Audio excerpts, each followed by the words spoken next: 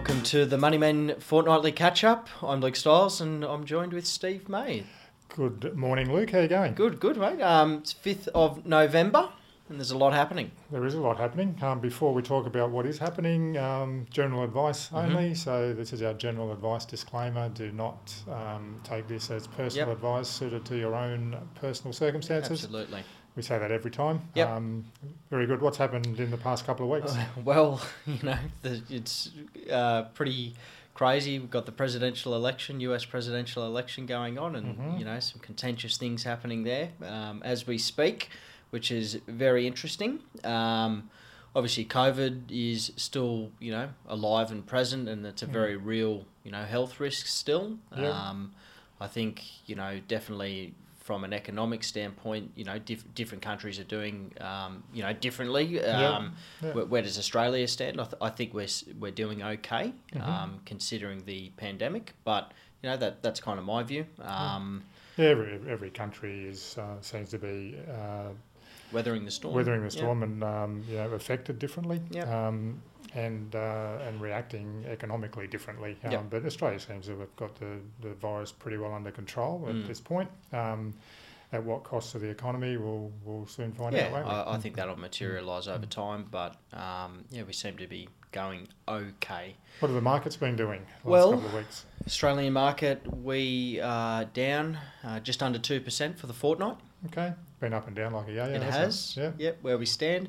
And, you put a great point, made a great point the other day. You could show people where their portfolios and market is up, 20% over a certain period or down 20%. So it depends on what time period you grab will show different things. I think the longer the time period, and we say this repeatedly, the better and more stable it looks, doesn't it? That's exactly right.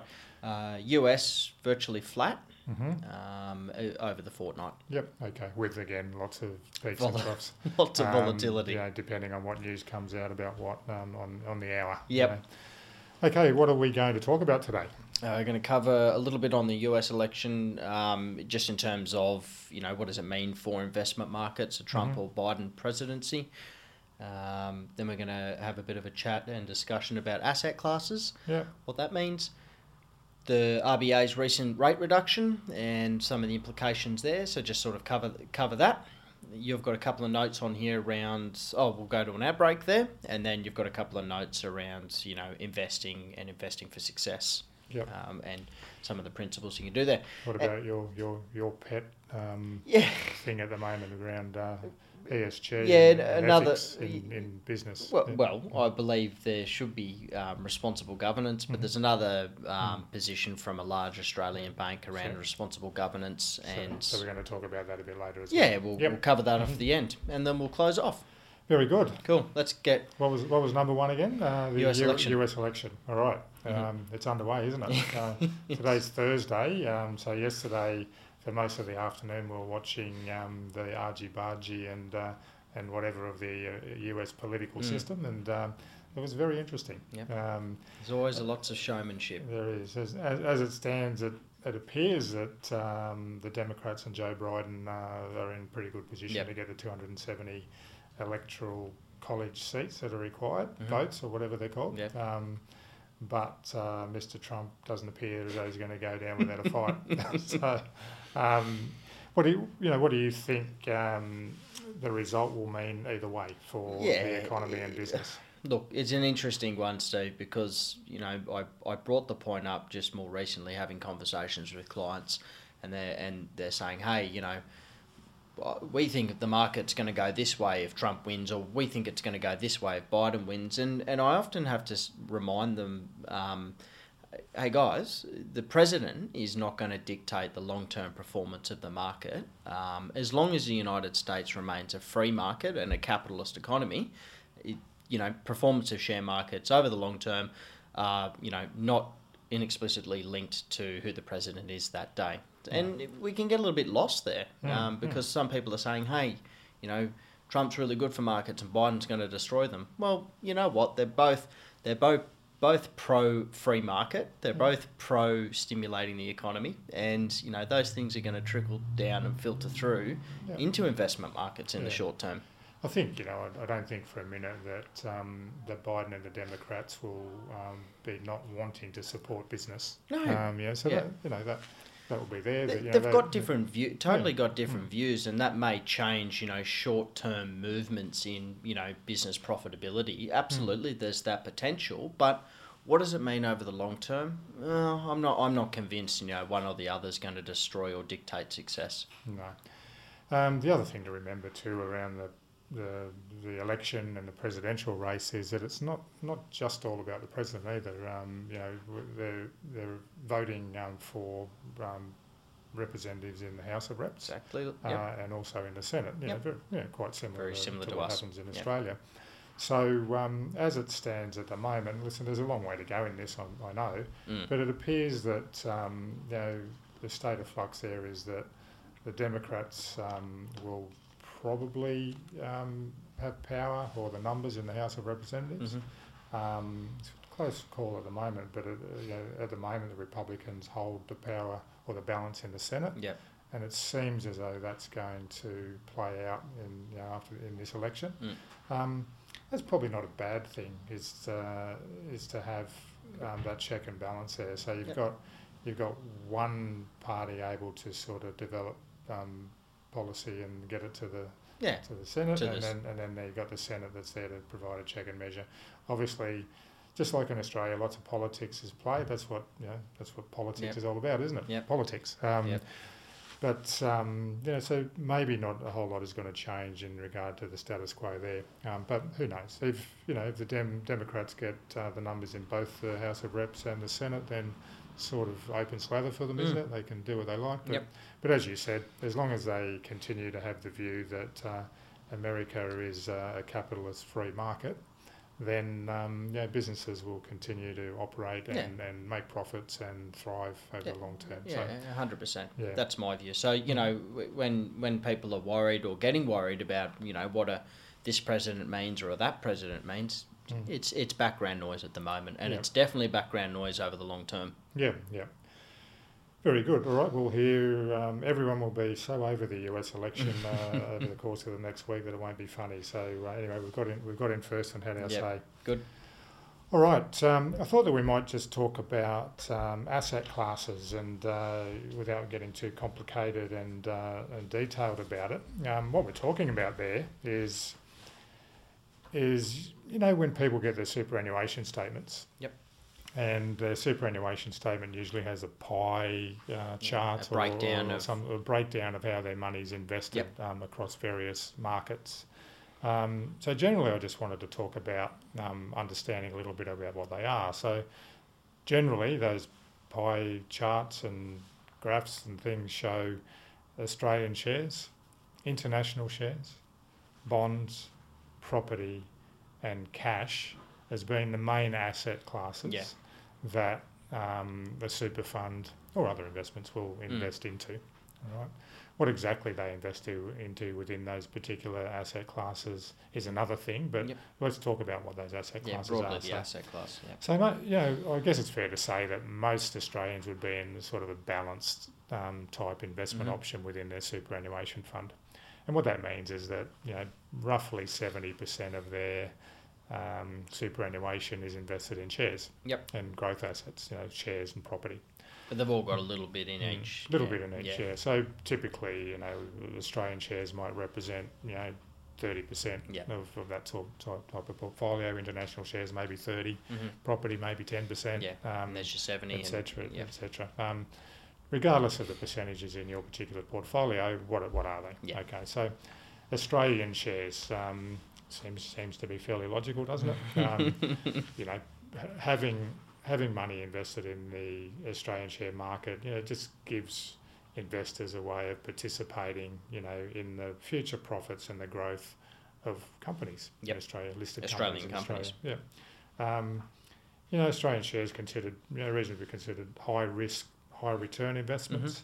When we talk about risk, it's not the risk that you're going to lose all your money. In the Australian share component, it's a risk that it'll be volatile.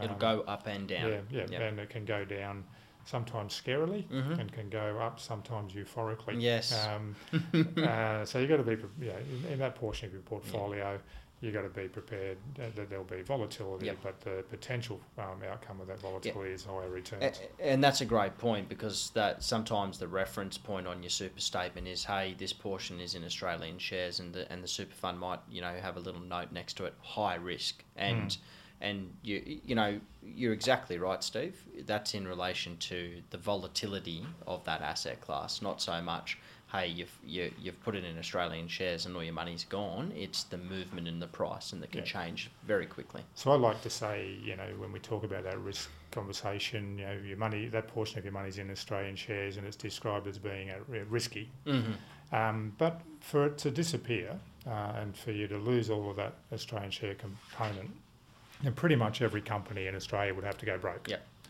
Right. That hasn't happened ever. No. It's unlikely to happen. And if it were to happen, you'd have more worries. You'd be worried about more than your Australian share component in your super. Yep. You'd be worried about foraging for food. Where you're going to get your next food. I guess the other thing about Australian shares, they're pretty tax effective. Yep. And they provide dividends as well as the long-term growth. Yeah. So there's income coming through there in the form of the dividend. Yeah, and for super funds, but particularly for non-super fund investments, those companies' dividends are generally quite tax effective, in that the company's already paid the tax at the company rate on those dividends. Yep. And when they're passed through to the investor gets the benefit of that tax that's already been paid. Yep. So they don't pay the full. Yep. There's no double tax. No double taxing. Which is very unique to it is the pretty Australian unique, corporate structure. Yeah, and you may remember at the last election, it was a big thing that one of the parties was looking to remove franking credits and remove that tax advantage. And it actually probably was a big part in that party not winning the election. Very good. So that's Australian shares. Yep. International shares. Well, they're not Australian shares, are they? They're investing offshore. Yeah. So having investments in companies that are based in other countries. Yep. And exposed to different markets and different asset companies within that asset class. That's right. Yeah. That gives diversification of the companies that have been invested in. How much of the world share market does Australia represent?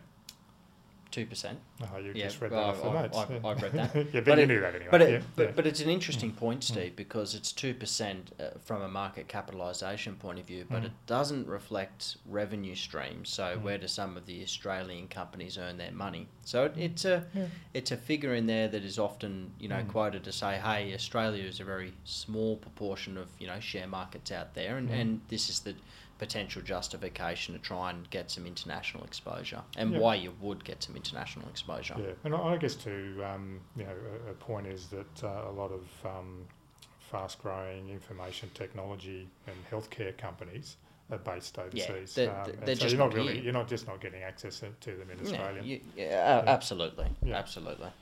Okay, another portion in many portfolios is bonds.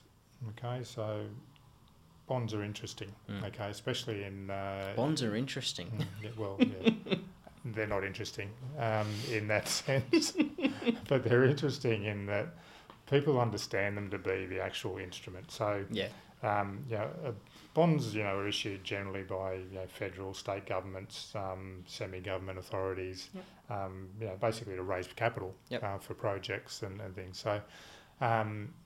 So basically, you're lending your money to the company or the government to help them support projects and things. Right? And in return, you are receiving generally a fixed interest payment or coupon on a semi-regular basis to compensate you for loaning that money. Yeah. So provide some diversification and safety, and perhaps some enhanced returns without resorting to investing in rubbish. Yeah. I often break it down, for just, mum and dad investors out there. Think of it like a term deposit, but just on a really big scale and done through companies and governments. Yeah. Now, what happens? So that sounds really safe, doesn't it? does. Sounds really safe, and many people assume that within their super fund that basically the super fund's just going out and buying some bonds, right, and getting the guaranteed return from the government. Far from the truth. But what actually happens is that generally, because those bonds can be traded on a secondary market, that's what actually tends to occur in the bond portion of your portfolio, is that the managers are trading those bonds and looking to profit from price fluctuations. Yep. So making an educated guess on where they think things may or may not go, and potentially increase the volatility on that underlying portfolio. Yeah. So what follows is that the volatility is there, and sometimes it can be just as volatile as the share market. Okay, if interest rates are moving quickly and rapidly in one direction or another, or if they swing around unexpectedly or something happens. So just be aware that it's not maybe as safe. Yeah, safe. Safe maybe not the word, but not as risk-free, as people might expect. Yeah. No, that's a really valid point. And that's the key component there is that is being on-sold, and potentially that bond is being traded on a secondary market. So just like companies are traded on the market. Yeah, exactly right. Okay, another asset class shown in the pie is property. Yep. All right, so property, that's pretty simple, isn't it? Well, it is when you think about it, but it's not probably the property that everyone's reasonably familiar with. Yeah, so most managed funds or superannuation funds don't go out and buy houses. Yeah. Okay. Like they don't go and buy the house on the corner, or the house on the other corner. Yep. It's generally they're investing through real estate investment trusts. Yep. And some of that is residential exposure. A lot of it has commercial and industrial property exposure, and you'll find that there's a mix of all across the portion of your pie that is invested in property. So there can be exposure to direct commercial properties and office blocks and things like that. That's probably quite commonly seen in maybe industry super funds. Tend to do that. But basically, you're probably getting exposure to properties within those investments that you would never be able to get exposure to as an individual. That's exactly right. Yeah. Because your money's pooled with all the other investors. And you've got scale to go in and buy those. So I think when you go to Westfield, that's typically a property investment of a component of your super fund. GPT, those types of things. Those assets and those property assets are actually pooled with your investor money and purchased. Yep. So, again, that's just another piece of the pie. You've got Australian shares, international shares, bonds, property, and then one other major asset class is cash. Yeah. Boring old cash. Boring old cash. Usually far less volatile than the other asset classes. So, rates are moving around a lot at the moment, downwards. Basically, that cash is there for safety, I guess, and liquidity. Yeah. But in the current environment, you just don't expect that you're going to get any decent returns from the cash component. Cash is your insurance policy. That is, and that's the thing. The cost of ownership is very low interest, but the cost of not having it, when things get turned upside down on you, is very high as well. Yep. So there you go. I thought we'd just spend a little bit on that so that people out there might get a little bit more of an understanding of what those pieces of the pie actually mean. And are you going to include links to some of these forms in the show notes, Steve? I can do that. Yep. Yeah. I hadn't planned to, but now that you've suggested it, good. We'll be doing they'll that. Be there. So they'll talk about the different asset classes. I'll probably link to a group called Vanguard, which is an investment fund manager that provides a lot of good information around these sorts of things. Yeah, perfect. Now we were going to talk about the cash rate, but we've been going for nearly 20 minutes. All right. So why don't we have a break? Quick break. Then we'll move into the rest of our show. Cool. Okay. See you in a second.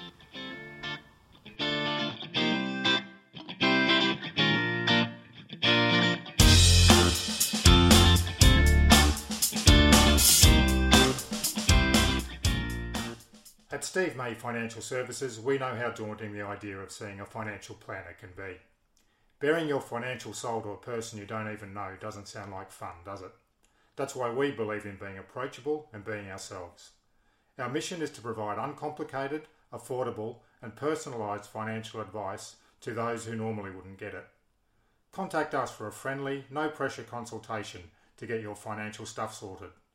Steve May Financial Services, www.stevemayfs.com.au.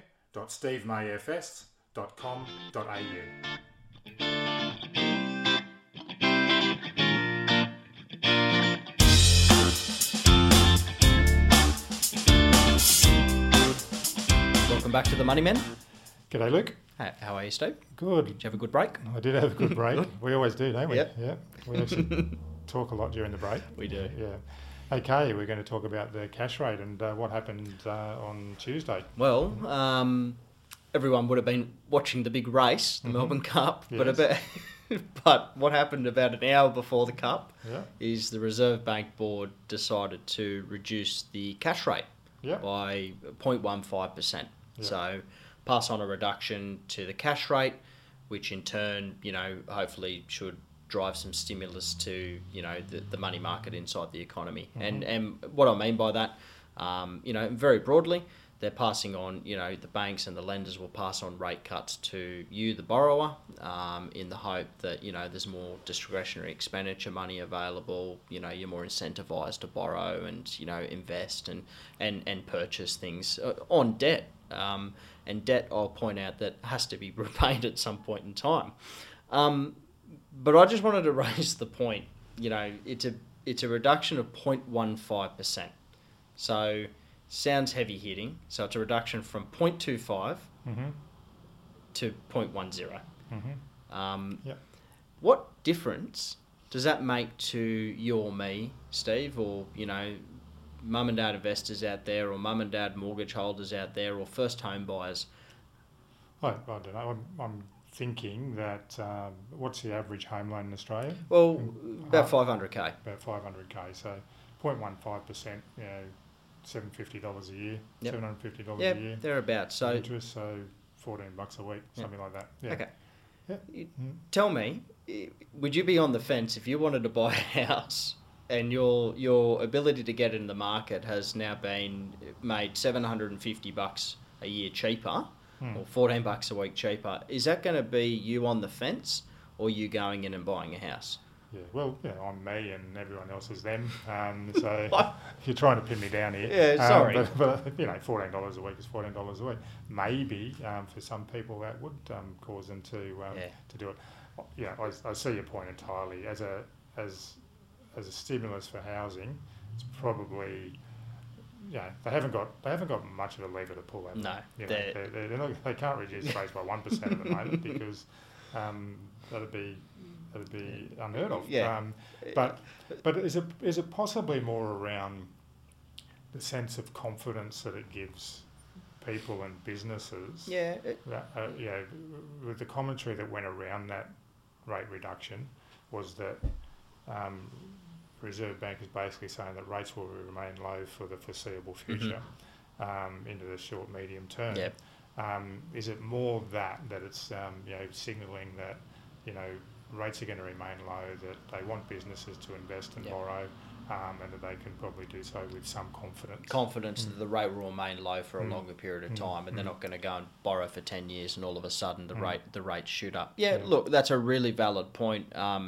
I've got the counter view for me is, it signifies that the economy is not doing that well, especially when rates are that low and they've run out of ammunition. And my point is, the difference between $750 a week on a new mortgage and, any other lending for that matter, because the lower down you go down the ladder in terms of personal loans, credit card to an extent. Yeah. It's probably more so in business loans, incentivising businesses. But yeah, as you said, 0.15% on $1 million loan, it's probably not going to be the make or break the lever that causes a business to go and do something. Yeah. But it is the rhetoric and the wording around it is probably going to be more confidence building for businesses, I think. Yeah.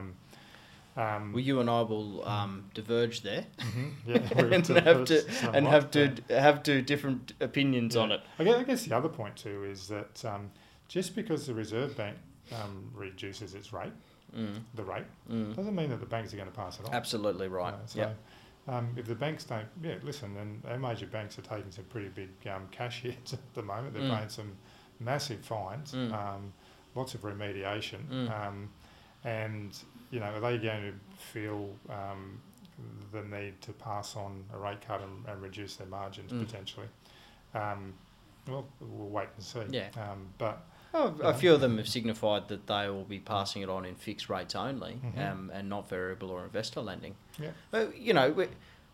Which, I mean, is that right or wrong? I don't know. I can't make the call on it. As you correctly pointed out, they are hemorrhaging a lot of losses, and so they probably need to make a call on it. But anyway, they were just my parting thoughts. I think the RBA's run out of a bit of ammunition, and I think a 0.15% rate cut is again going to have the economic impact that I think is intended. I'm not sure. Yep. Okay. All right. We could talk for hours about that, but we won't. Okay. I wanted to just talk a little bit about some of the principles for successful investing. And we talk generally and vaguely about these things in a lot of our episodes. But I thought, we may as well, and this is based on something I read again from Vanguard the other day, which I thought, was pretty sound. Right, pretty sound. They usually come up with pretty sound stuff. Yeah, so there's basically, I think, 4 major principles there to investing success. So, so this is around the investment piece, investing in stuff. So the number one point that they make in their paper, and I'll, based on your advice, Luke, I'll post the link to this paper on the show notes. So number one is create clear and appropriate investment goals. Okay, so that boils down to what we've spoken about before. There's know why you're investing, and what investment as a result might be suitable for you. So not just shooting in the dark. Yeah. So if your short-term investment aim is to save some money for a deposit on a house, don't go and put it all in international shares, right? Because that could fall by 20% just when you need it. Yeah. So be clear and appropriate and understand why you're investing, and that will then lead you to what you should then invest in. Yep. Hopefully, what's another example of that? You want to save for that short-term, investment house deposit. So you go out and borrow money and buy an investment property. Well, that's not probably going to do the job for you, is it? No. The investment property is going to be there to help you out 20, 30 years 20, down the 30 track. years' time. Not in a year. And Murphy's Law, people go and do that, Steve, and they say they are intending to buy a house, and what happens, and you out there might be sitting back and going, hey, I saw my friend go and buy some shares, or they did buy an investment property and they managed to sell it and cash in, and that's given them their deposit. Look, that is, they've gotten lucky, because as we've seen, there can be black swan events that can totally bring that crumbling down very, very quickly. So, although it can feel really counterintuitive to see other people doing it around you, sometimes you've got to be a bit more of a realist. And then to throw that around the other way, if your goal in investing is to accumulate money for your retirement over a 30-year period, then maybe cash isn't the right option. Yeah. Don't put it all in the cash. Don't say you don't want to take any risk. You're just going to save it, and you're going to save for your retirement and get 1% or 0.5% or 0% returns, because they won't cut it. And holding risk assets, they progressively become less risky over time the longer you hold them. Yep. Okay, so that's number one. Number two that Vanguard have mentioned is develop a diversified strategy through asset allocation. Now, we spoke earlier in the episode about the asset classes, and what they're talking about here is the allocation of those assets. Investing according to your needs in the various percentages in those asset classes. That makes sense. Yeah. That didn't actually make sense, but you know what I mean. Yeah. So it's picking those different assets that are going to make up your diversified portfolio to achieve your investing success. And I think the key word in there was diversification or diversified. Yeah. Okay, so not all your eggs in one basket. Don't put all your eggs in one basket. Yep. That's a common phrase, isn't it? Yep. And it's a pretty good one. Mm-hmm. So we know that the Australian share market broadly, mirrors what happens in the world, but it isn't always the same. Yep. So we know that property markets probably tend to swing and perform a little bit differently to share markets. Mm-hmm. We know that cash is cash and does what it does and provides a safety net. So develop a diversified strategy through your asset allocation. Yep. This is a really good one. And coming from Vanguard, you would expect it to be in there. Yep. But minimise costs so that you keep more of your returns. And Steve says you expect it to come from Vanguard because they thrive themselves on reducing the cost of operation of their managed funds. Yeah, they do. They do take pride in that. That's one of their core beliefs is that investments should be low cost. Yep. And how do they achieve that low cost? They try to be the market. Yeah. And not try to outperform it or underperform it. Is that right? Yeah, it's exactly right. And it's broad, hold a broad portion of the market. You generally take an index approach. Yeah. We've talked about that in previous episodes, I think. And that's how they pass on to minimise costs. But there's a lot of scale there as well that they can pass through. So if you're investing in a Australian share fund that is actively managed and has and the manager's taking 1.2%.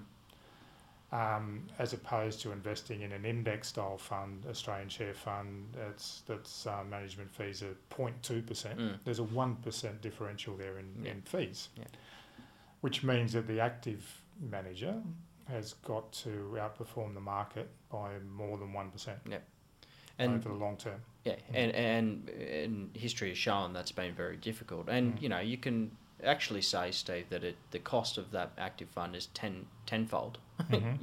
Although it sounds 1% sounds not like a big, number necessarily.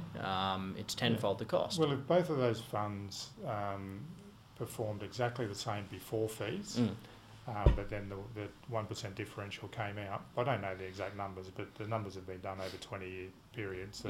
20, 30-year periods, that it's actually a massive difference to your returns. Oh, it's huge. Massive. So, look to minimise your costs and keep more of the returns in your pocket rather than someone else's. Yeah. And then the last point that Vanguard make, and I agree with, is maintain perspective and long-term discipline. So if you're investing for the long term, then you're probably going to have some exposure to growth assets like shares and property. Yep. Now, as we've mentioned, what happens from time to time in share markets and property markets? They go up and down. They go up and down. And human nature is that people will tend to worry and panic when they go down. Yep. And potentially do the worst thing and move asset class based on that panic. Yeah.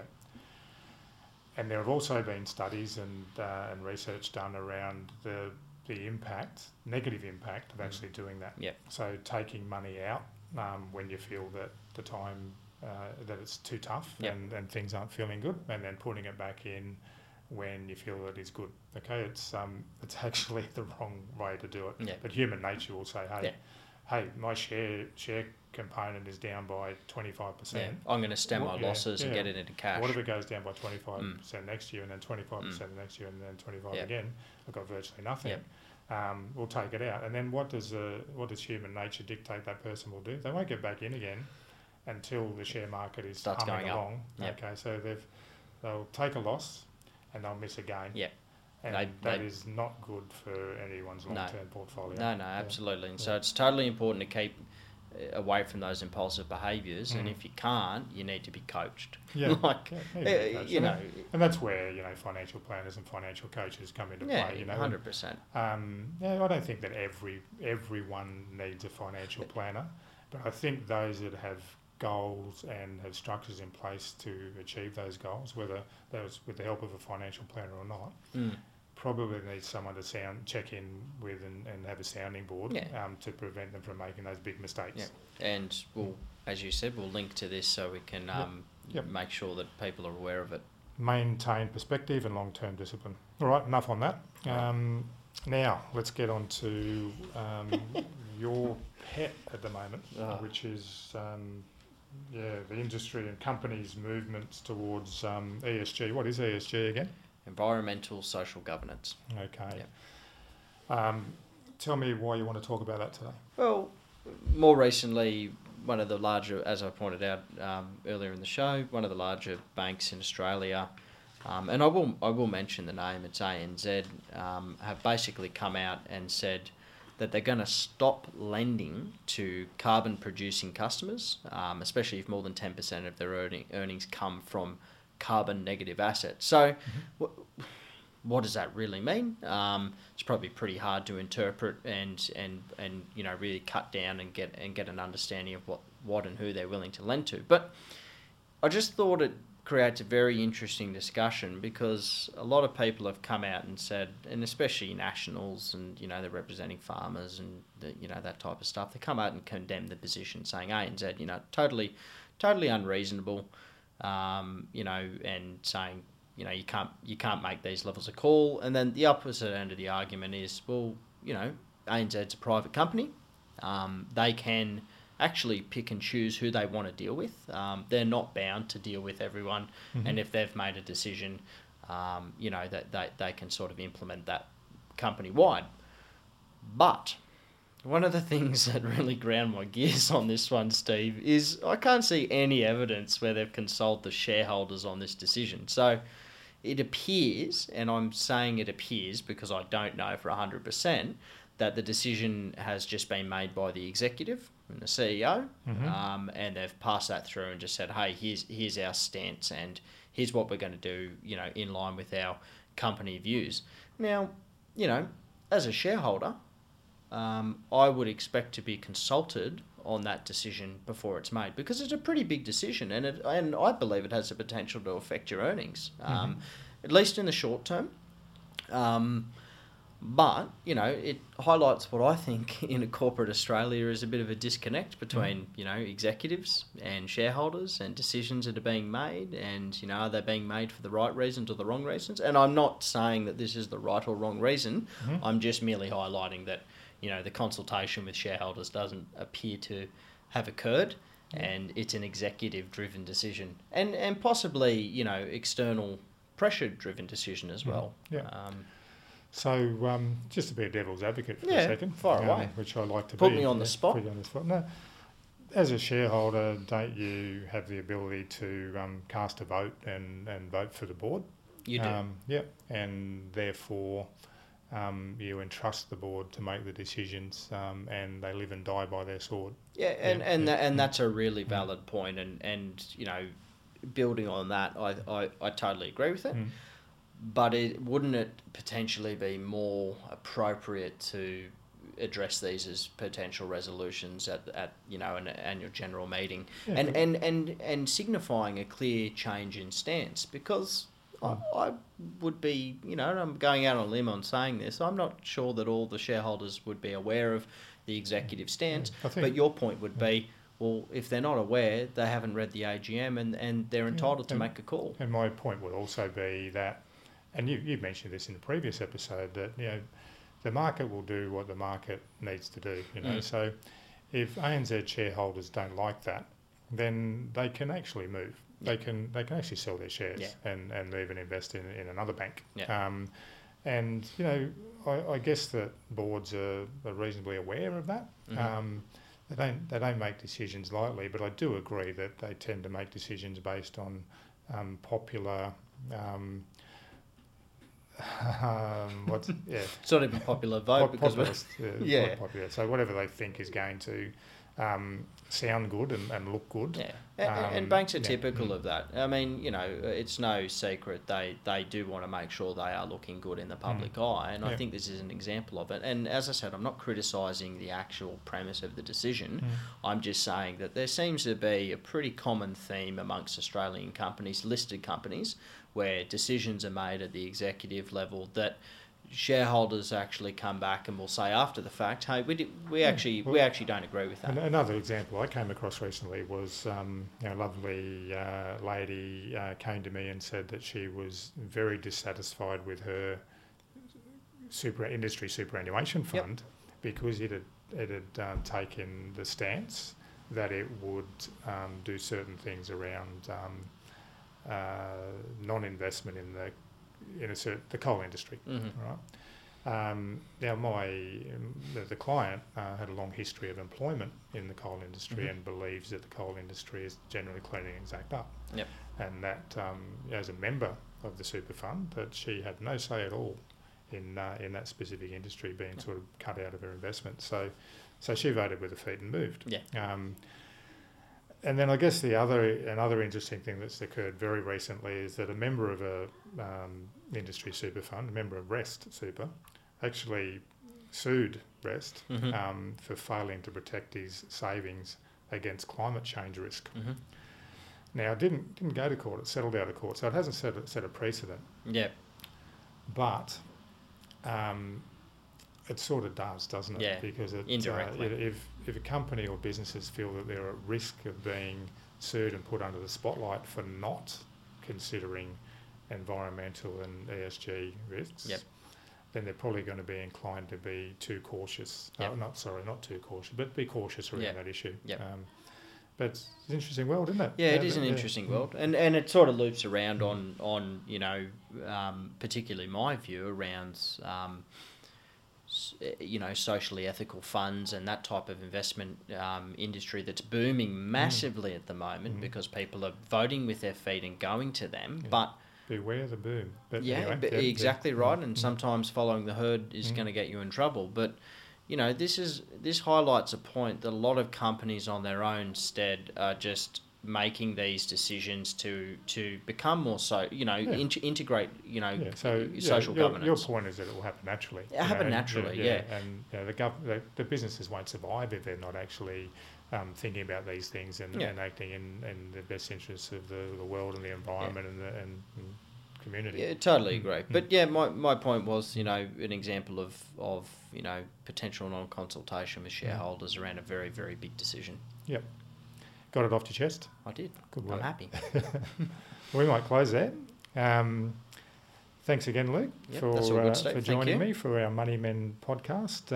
Remember, everyone, we have a website that you can go to communicate with us and ask questions, and we also have a Facebook page, obviously called The Money Men. Make sure you like us or share or whatever you do, subscribe, whatever those things are. Yep, those. And get the word out for us and add to the many thousands of listeners that we've already had. Good point, actually. Beautiful. All right, see you guys. See you in a fortnight. Bye. Bye.